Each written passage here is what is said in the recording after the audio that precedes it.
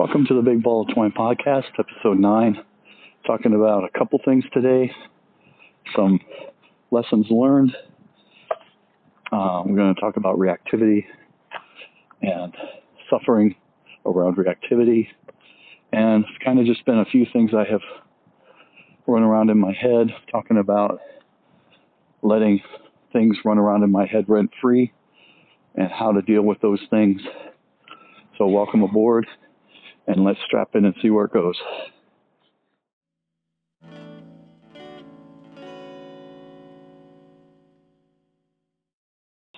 Today we're going to talk about things I learned in 2021 about suffering and ways that I live that I chose to change. And maybe we'll talk about ways I'm still looking to work on. I've spent the better part of 2021 in a divorce. If there's anything that teaches you humble and lack of humble, sometimes I have not been very humble. But the year started out with a lot of turmoil around, separating finances. I live in a state where it's not somebody's fault who's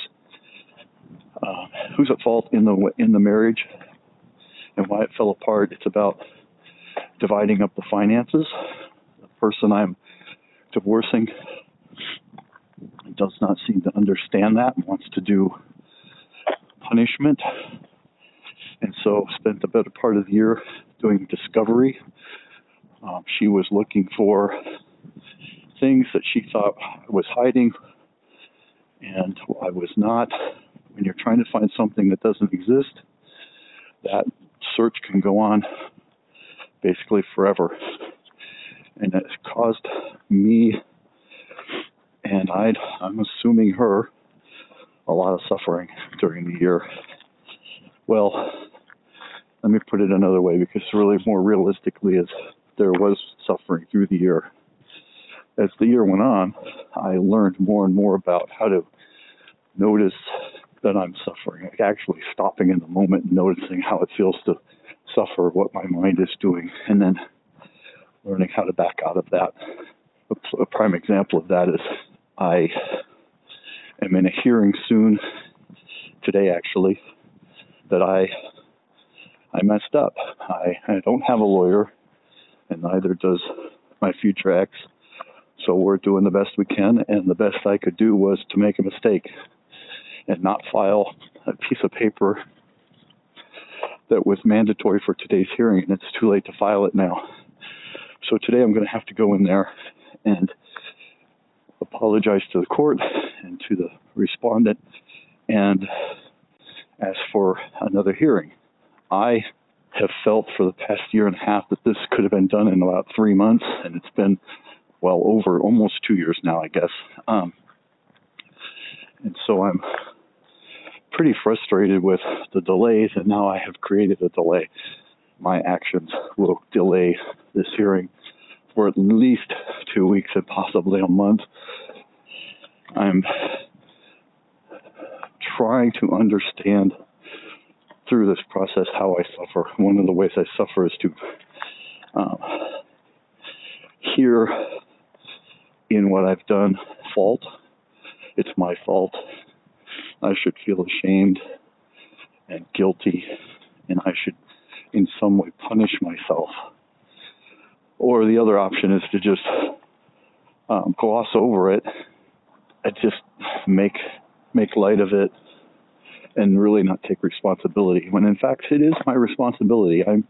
I made the mistake. I did not see something that was written down, and then when I tried to clarify that, I got misinformation, which would have been conflicting information had I seen what was written down, but I didn't. I only went with a place that's supposed to help, and they made a mistake, but ultimately it was up to me to make sure that I did what the court needed, and I did not.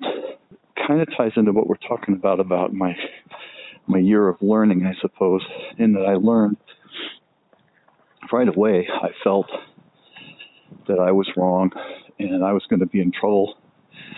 And in my world, that would mean I would be abandoned and not be lovable. And so that's a big trigger for me. And over the past year, well, the past 5 years, but especially the past year, I've really come to terms with that, doing my therapy and EMDR, relearning how to be, well, I shouldn't say relearning. I really feel like I never got to learn a lot of these lessons.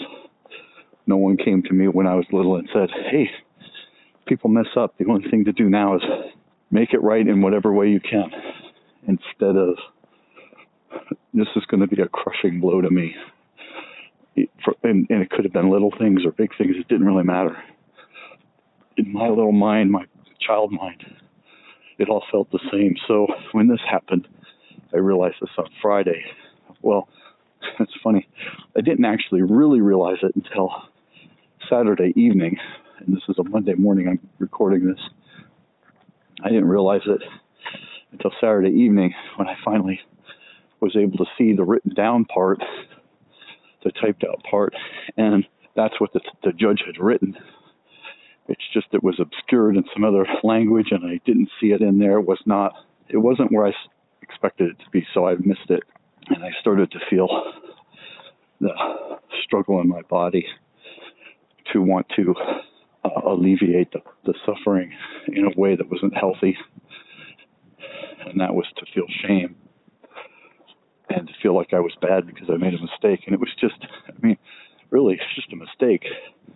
If one of my daughters was 10 and made a mistake like this, we would just discuss it and talk about what are the consequences and what can we do to make it right. And so the consequences became obvious. Going to have to delay the next hearing. I'm going to, in my mind, look bad in front of the judge and my future ex, which, believe it or not, I still feel some of that, trying to do right by her for the wrong reasons, not because there's love there, but because I don't want to look bad. It's about me, which of course all of this is about me. There's not one stretch of this is about anybody else.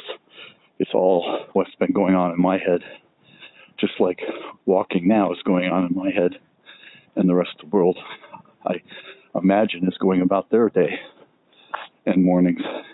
I sat down and created a plan. I felt how it felt, and I realized I was starting to create my own suffering by going round and round in circles about it. And one of the ways that I have learned not to suffer, or to suffer less, one of the ways I have learned how to suffer less is to take action and not, what's the saying, let it live rent-free in my brain while I suffer about it. So what is that saying? I let it live rent-free in my brain. I don't take care of it. It just lives in the corner, banging away in my mind. So I take action now. I have a couple of tools that I use, and they might seem kind of silly, but one of the tools is I often have these ideas and thoughts that I can't in the moment write down. Like, say I wake up at 3 a.m. and my mind tells me, oh, tomorrow I have to do something. So I have an Alexa dot that I speak out to. Hey, Alexa, remind me to do X, Y, and Z tomorrow at 8 a.m. And then I can go back to sleep because I have evicted that thought from my brain temporarily, moved it out to a space where I don't have to think about it right now. I'm committed to thinking about it later. And that, for me, creates a lot less suffering. And so certainly at 3 a.m, it helps me get back to sleep. Whereas in the past, I would let that run around in my head rent-free for the next 3 hours till I got out of bed, or whatever time I got up. Or maybe I would get up and write it down, and then I would be wide awake, because that would wake me up enough that I would not be able to get back to sleep. So today I'll take care of that. I wrote down what I need to say to the judge, which is a simple request for another hearing and an apology to the court and the judge and to the respondent. Simple, to the point, take responsibility, and move on. So I'm not going to have to go to jail. I'm not going to be abandoned. It's just going to delay things. But my reactive suffering mind would have it that I'm going to be abandoned or shamed or treated like a little kid, whether that's a spanking or someone yelling at me or giving me what's worse of all, really, besides being abandoned, which is part of abandonment, is the silent treatment. I don't imagine that the judge is just going to look at me and go, well, let's talk about everybody in the room but this guy. We're going to talk about everybody in the room but Randall. So it's kind of silly when you say it out loud, and that's perhaps the best part of this is I've learned to stop and notice and say those things sometimes out loud, but sometimes just in my head is enough to realize what I'm doing, because my mind is solely under my control, even when it's not. Ultimately, what I do, what I think, what I say, what I feel is all under my control. Even the things that feel out of my control, I somehow need to open myself to, I contributed to that in some way, and take responsibility, even if it's a tornado rips through my house and tears my house down. Is that my responsibility? No. But how I respond to it is my responsibility. So I have to be on top of that. That's what's most important, is making sure that I notice where my responsibility is, because there is always some shred of responsibility, or maybe it's 100% my responsibility.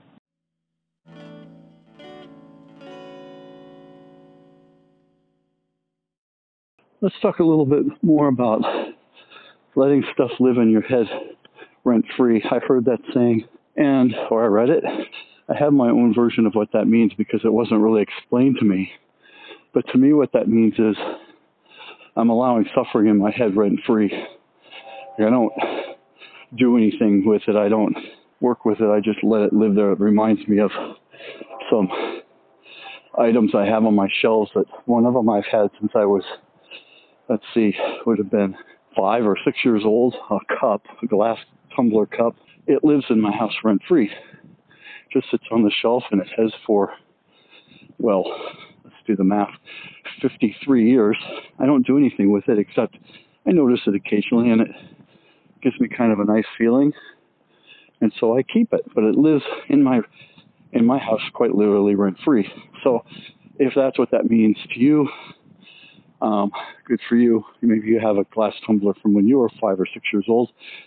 But to me, that's how I see the term. So the first thing I want to talk about that is I've been in therapy for about a little over 5 years now, working on some issues. I've had 3 therapists now. The first one was kind of I need one right now, and kind of took what I could get. And he was a good man, but he was not what I needed. So I went to another man who was also very good, but eventually decided it was time to peel back his time and start to retire. And so I needed more time, and I switched to my therapist I have now. I've been with for, I'm not sure, 2.5 years. And she does EMDR. And to me, EMDR is all about noticing what lives in your head rent-free and working on it. So at least if it does live in your head, it's not 3 monkeys in a tree banging pots and pans and getting your attention all the time. The Buddhists talk about the monkeys in your head, and I might have mentioned that before, but the monkeys in your head are just the voices and the clacking and the chirping and the banging of pots and pans and all the noise that they make. I have been seeing this therapist again for about 2.5 years, and she has been a huge help for me to reduce the amount of things living rent-free in my head. The first 2 times we met, it was to do some basic ground setting things that would helped me be more open to the EMDR, not like emotionally, like I got to believe in it, because it's not something you have to believe in. It's just something you have to, I guess, believe in it enough to try it, but you don't have to believe in it to make it work. It's sort of independent of your belief system. So pretty much my understanding is anybody could do it as long as they're willing to just give it a try and be successful. So on the third visit, we sat down, and I was a little nervous, to tell you the truth. I was a little, not apprehensive, but anxious how this was going to go. We talked for a few minutes about my week, and she said, okay, here's what we're going to do. So we set about doing this. And she said, I want you to pick something that has been in your head that bothers you. And it doesn't have to be a huge thing. It doesn't have to be super traumatic. And I interrupted her, and I said, well, there's a thing that I think about almost every day, and I would like to do some work on it. I said, okay, let's do that. And the incident, the thing, was when I was 12, my brother was 13. The circumstances of how this happened isn't really important, but it was a moment in time where we had a fight, verbal fight, not uncommon for us. We were very close, come up to that point, but not because of this incident, but it had started to stir because we were close in age, and my parents moved a lot.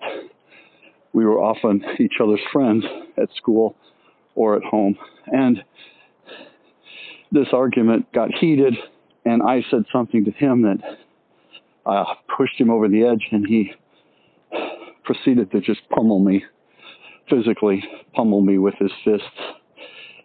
Had a huge split lip, and my tongue was cut, and a black eye, if I remember right, and blood all down the front of my clothes, and we ended up back home.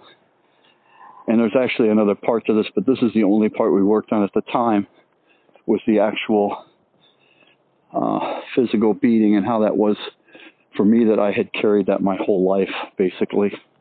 So we walked through the process, and I followed her instructions, and I'm not going to go into the details of how that works. Maybe that's for another time, the actual physical EMDR process, because it is slightly different for everybody. But for me, I just spent the next 35 or 40 minutes following her instructions and listening to what was happening in my body and in my head and relaying that.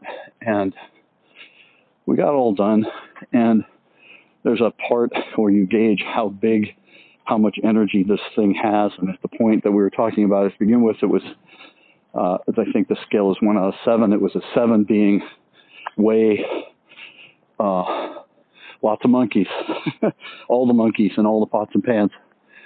And when we got done, we got down to a 1. We did another little process. I got it down to where it felt like kind of like nothing. Like I had no real response to the idea of this event.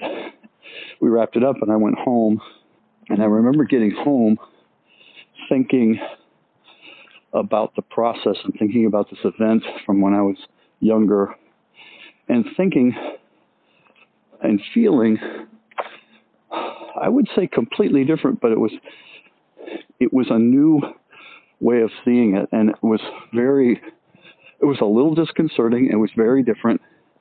It had a small level of anxiety, like I wasn't sure how to be in my world the way this was now. And how it felt was, I describe EMDR this way to everybody, and I describe it as once you do the work on something, or I should say once I do the work on something, I often feel like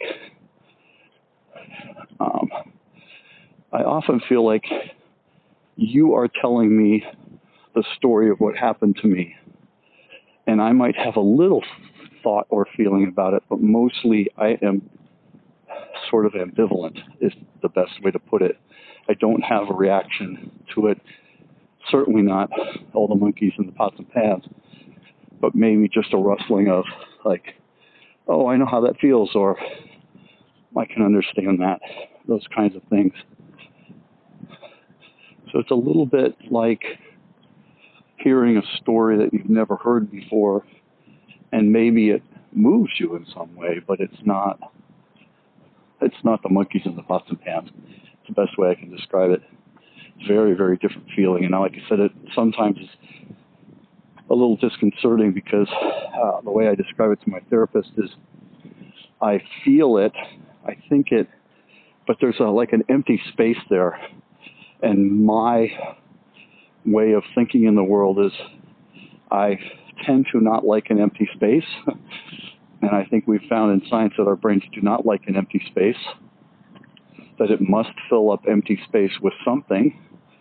And that's why I think a lot of people think meditation is going to make it so you don't think anything. And that's, as far as I'm concerned, and I don't have the neurological understanding or the neuroscience understanding to understand why this is, and I don't really need to, but my experience and my understanding of the world is that humans don't go thoughtless, that there is more still, but there is not thoughtless. And so I don't feel thoughtless after these sessions with my therapist. I feel uneasy, not in a bad way, not in a scary way or a panicky way, just in a way that is different than what I've been experiencing. So in the past 2.5 years or so, I have done EMDR most every week, and we've knocked down some really large obstacles in my way and made space for other things. And so for 2021, that has been a very big part of my world in creating less suffering and removing things from my brain that have lived there rent-free.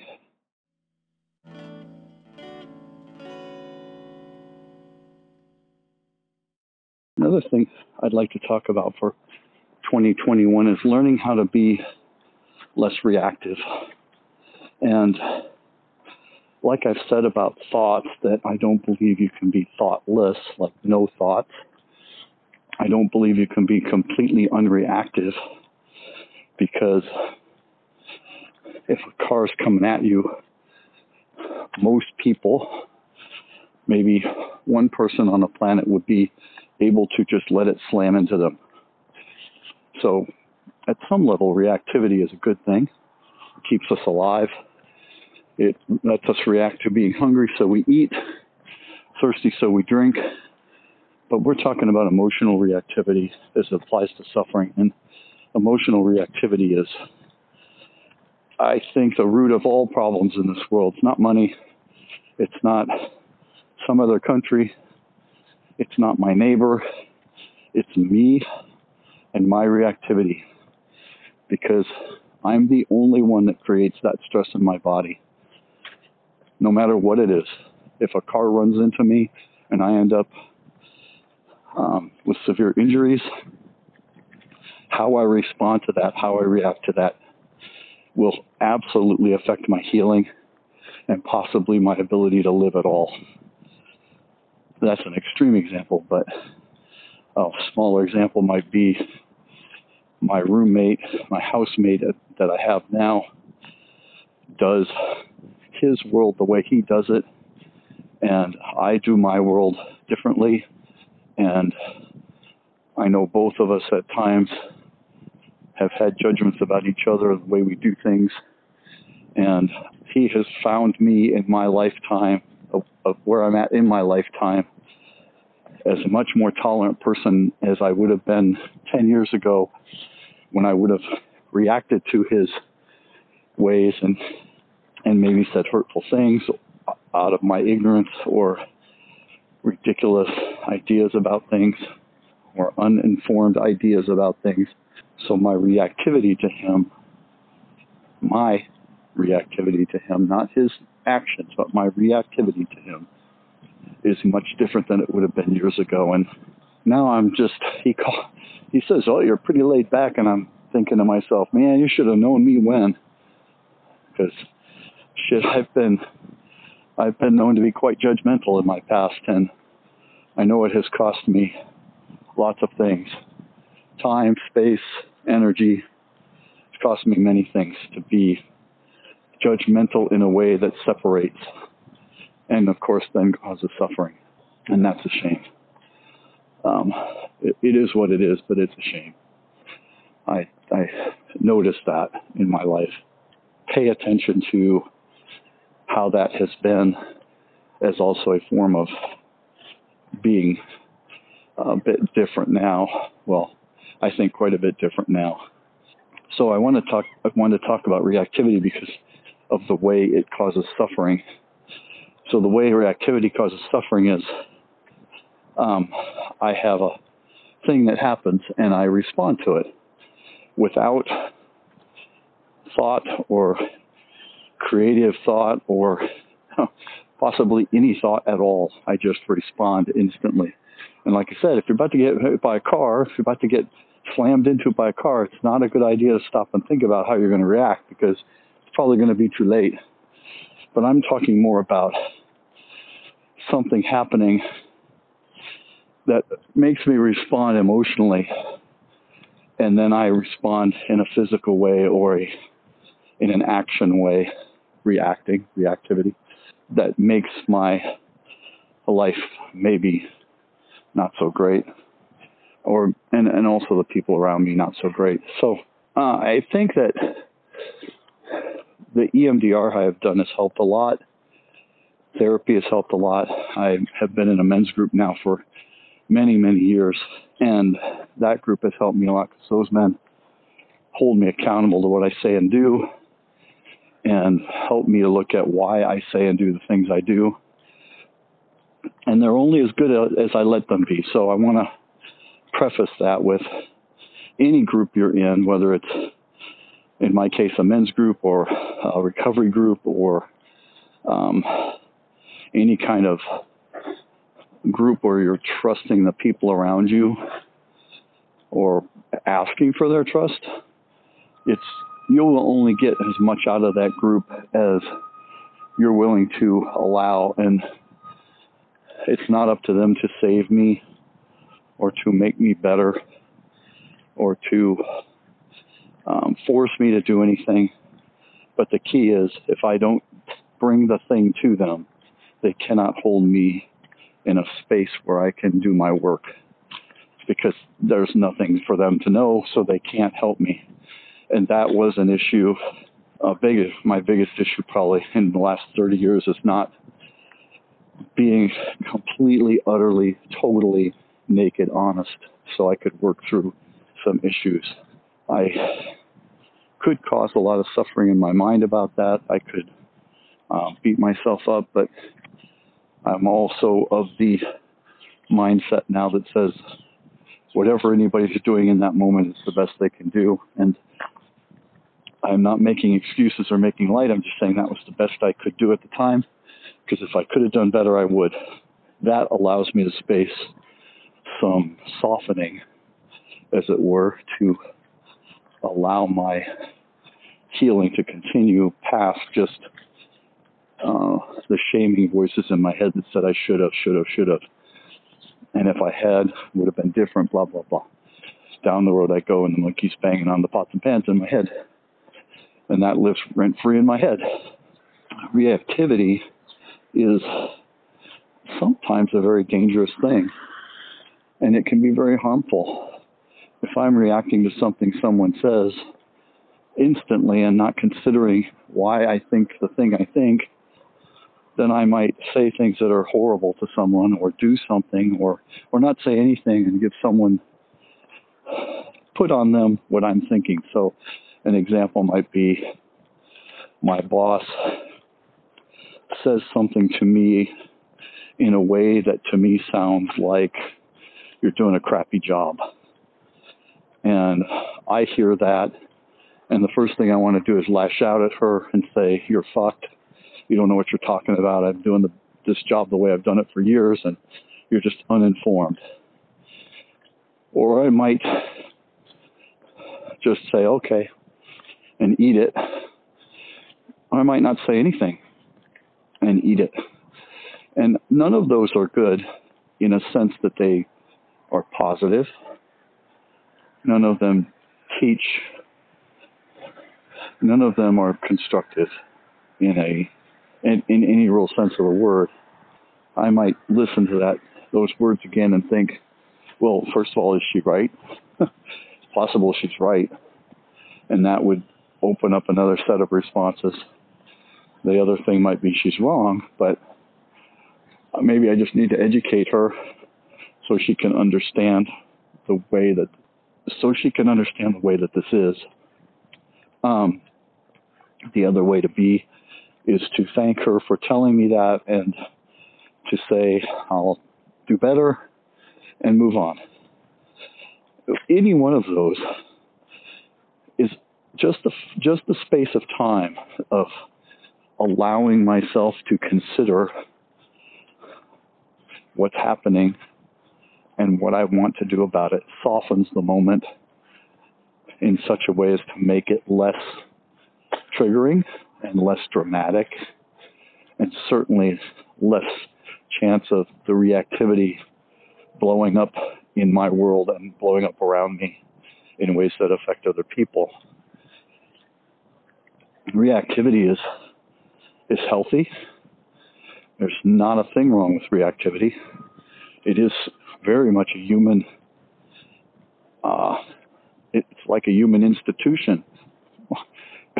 Every war's been fought over reactivity. Every disagreement is about reactivity. Every problem between two people is about reactivity, really. Because if we sit long enough with our thoughts and feelings about something, I think we would own them, and we would come from a space of kindness and not force or drama or anger or compulsiveness or disruption. And so reactivity is not a great thing, but it's necessary. So like all things in life, there's a balance to reactivity, and reactivity can be very powerful. Sometimes reactivity needs to shut something down that's dangerous, but often the shutting down isn't really the best response. It's just the most immediate need, and we need to then come back to that and readdress it. I have a lot of compassion for people who cannot see their own reactivity. I have several people in my life right now who have a lot of reactivity, and it causes them a lot of suffering. And I have a really soft spot in my heart for them, even while they're acting out on their reactivity and being at some level a pain in the ass and at some level difficult and making parts of my world difficult. And yet I can see, and yet I'm able to see how that works for them, how that dynamic works for them. And I don't take it personally. And that I want to slow and move into taking things personally, because that is, I believe, one of the worst ways we become reactive, is we take something that happens or something someone says, or it could just be something really innocuous, and make it about ourselves. So I might hear something someone says and they're talking to someone else, and I assume they're talking about me, or I think they're talking about me, and then my brain starts to work on that and create a whole drama in my head, and I might get angry or frustrated or sad, and then I start to react out of that and do things from this whole long spinning mess, instead of not taking things personally and understanding that it has nothing to do with me. Well, certainly not perfect at it. Don't get me wrong. I have my monkeys and the pots and pans in my head for sure. But I want to say that I'm much better at it. It's one of my 2021 happy places where I have learned to be far less reactive, especially to certain people who I have been very reactive to in the past. My dad is one of them. He can say just about anything, and I want to take it personally. I have learned very young to take those things personally so that I could protect myself. Not so much physically from him, but definitely emotionally, and also from my mom, who, even though she's gone, she passed 3 years ago, even though she's gone, I still have a reactive spot in me that when my dad says, yeah, your mom this and your mom that, there's a part of me that's reactive to that. Like I want to defend myself, or I want to laugh it off, make light of it so I don't have to feel it. I still do that, but I slow the world down now more. So when my dad might say, tell a story about when I was younger, and that story is something I've heard many times from him. And sometimes it's a story he tells in front of other people that I've asked him not to ever tell again, and he doesn't remember that. We've had that discussion where he doesn't, in my mind, he doesn't care, but that's taking it personally. I don't know that he cares or not. I do know that he sometimes forgets and tells the same story over again because of his age, but this has gone on my entire life. It's not a new thing. So I think he just doesn't understand that some things that we say, other people don't ever want to hear it again. And there are some things he says that I don't ever want to hear again, and just doesn't seem to understand that. So my reactive spot wants to be angry with him, and quite literally wants to shut him down and quiet him. And that's never been constructive. It's always puts a wedge between us, not because he's telling the story or wanting to tell the story, because sometimes I hear it coming and I'm like, wait a minute, I don't want to hear that. And that puts a wedge between us because I'm taking what he's about to say personally as if it's about me. And it's not. He's just going to tell a story that makes my brain respond in ways that are uncomfortable for me. One of the tools I use is to just take a deep breath, look at him, and see him for the person that he is. See him for the 78-year-old person that he is. He's just being him. And it doesn't matter how many times I've asked him or how many times I have wanted it different, it's going to be this way. Because he is who he is, and I can either accept that and live in that space, or I can remove myself.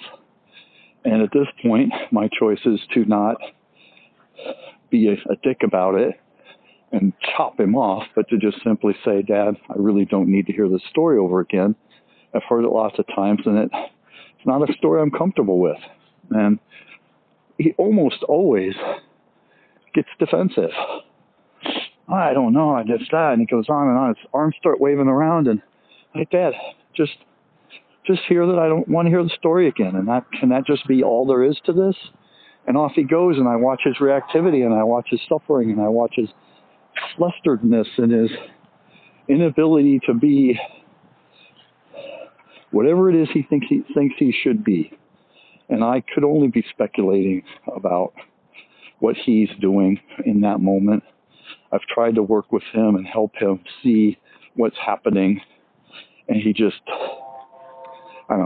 him. I don't want to make excuses for him or speculate. I just know that we don't get very far, and that's okay. I wish it was different, but it's okay. And so there are things I don't talk about or I don't mention because the reactivity there is sometimes too much for both of us. But in the process of telling you all this, I want to respond to that whole story I just told you. And if we were all going to dissect these things out, there would be far less conflict in the world because we would stop being instantly reactive and maybe be more proactive. Come back to the person, come back to the issue and say what's honest and true for us and not.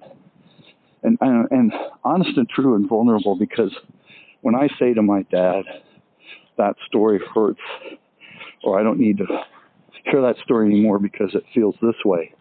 I'm letting down my guard a little bit to hopefully help him understand what that means. And hopefully we can bridge that gap, right? Doesn't really work a lot of times, but I'm going to keep trying with him. But it works with other people. And some people it doesn't work at all.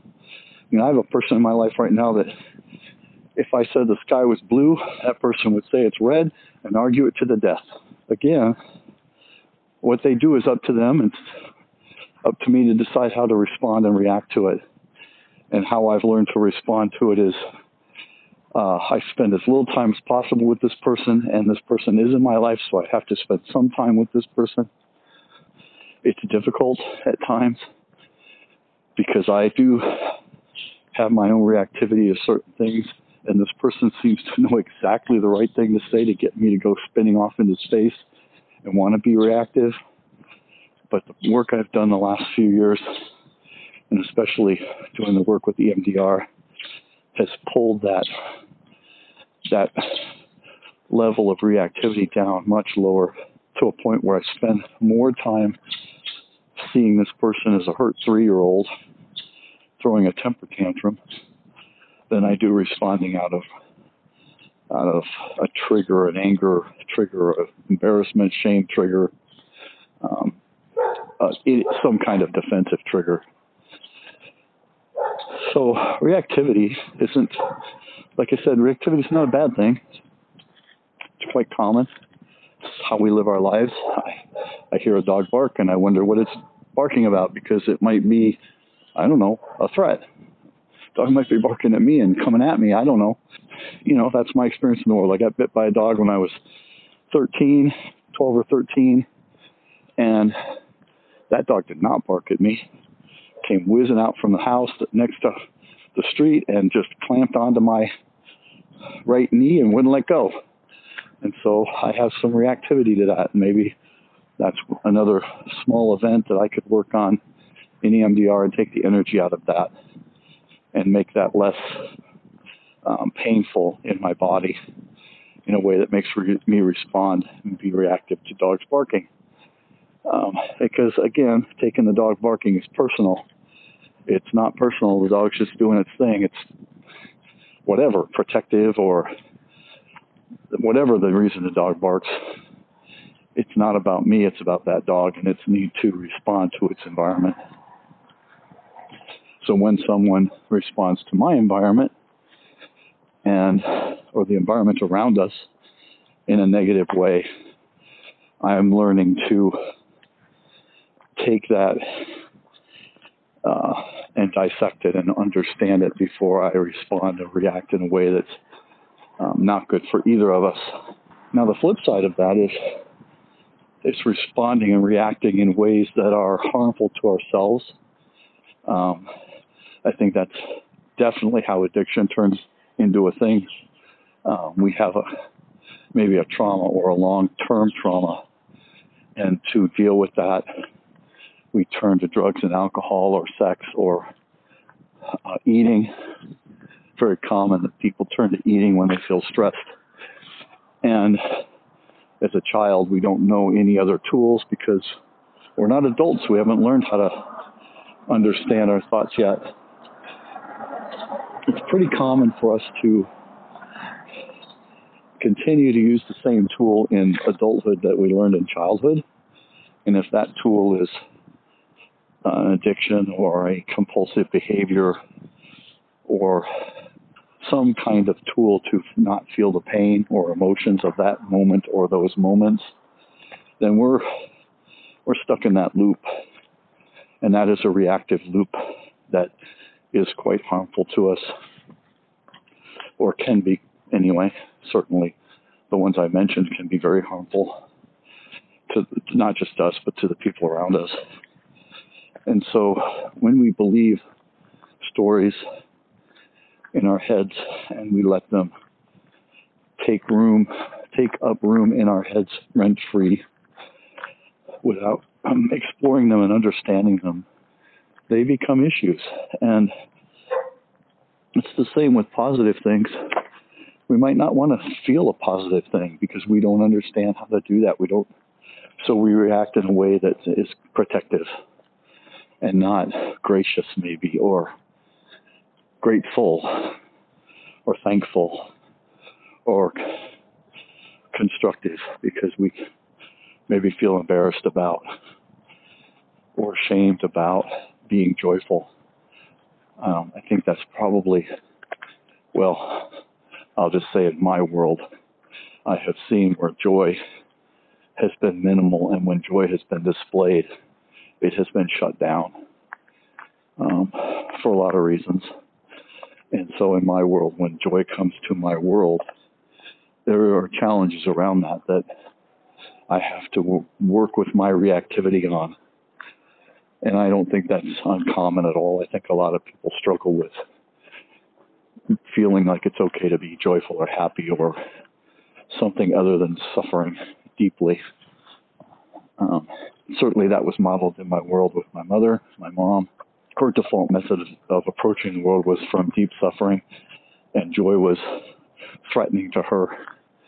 So anytime I expressed joy or fun, or let me back up, not any time, but most times I expressed joy or playfulness, it was tainted with her suffering and her inability to feel joy and love and care.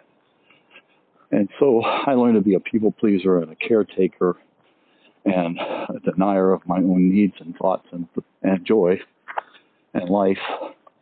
And that has been a lifelong battle for me. Well, it's only been a battle the last few years because I didn't really even know what I was doing. It was just the default method at which I approached the world. And now I'm looking at how I approach the world in different ways. Suffering can be all kinds of things, and it is all kinds of things. Reactivity being one of them. And joy and suffering and happiness and pain all create their own versions of suffering if we no longer take the time to understand it and care for it and take it in and do the work and do the work it takes to not be reactive in a negative way, but maybe reactive in some way, but just not in a negative way. So that's what we have for today. Thanks for dropping in, and we'll catch you next time.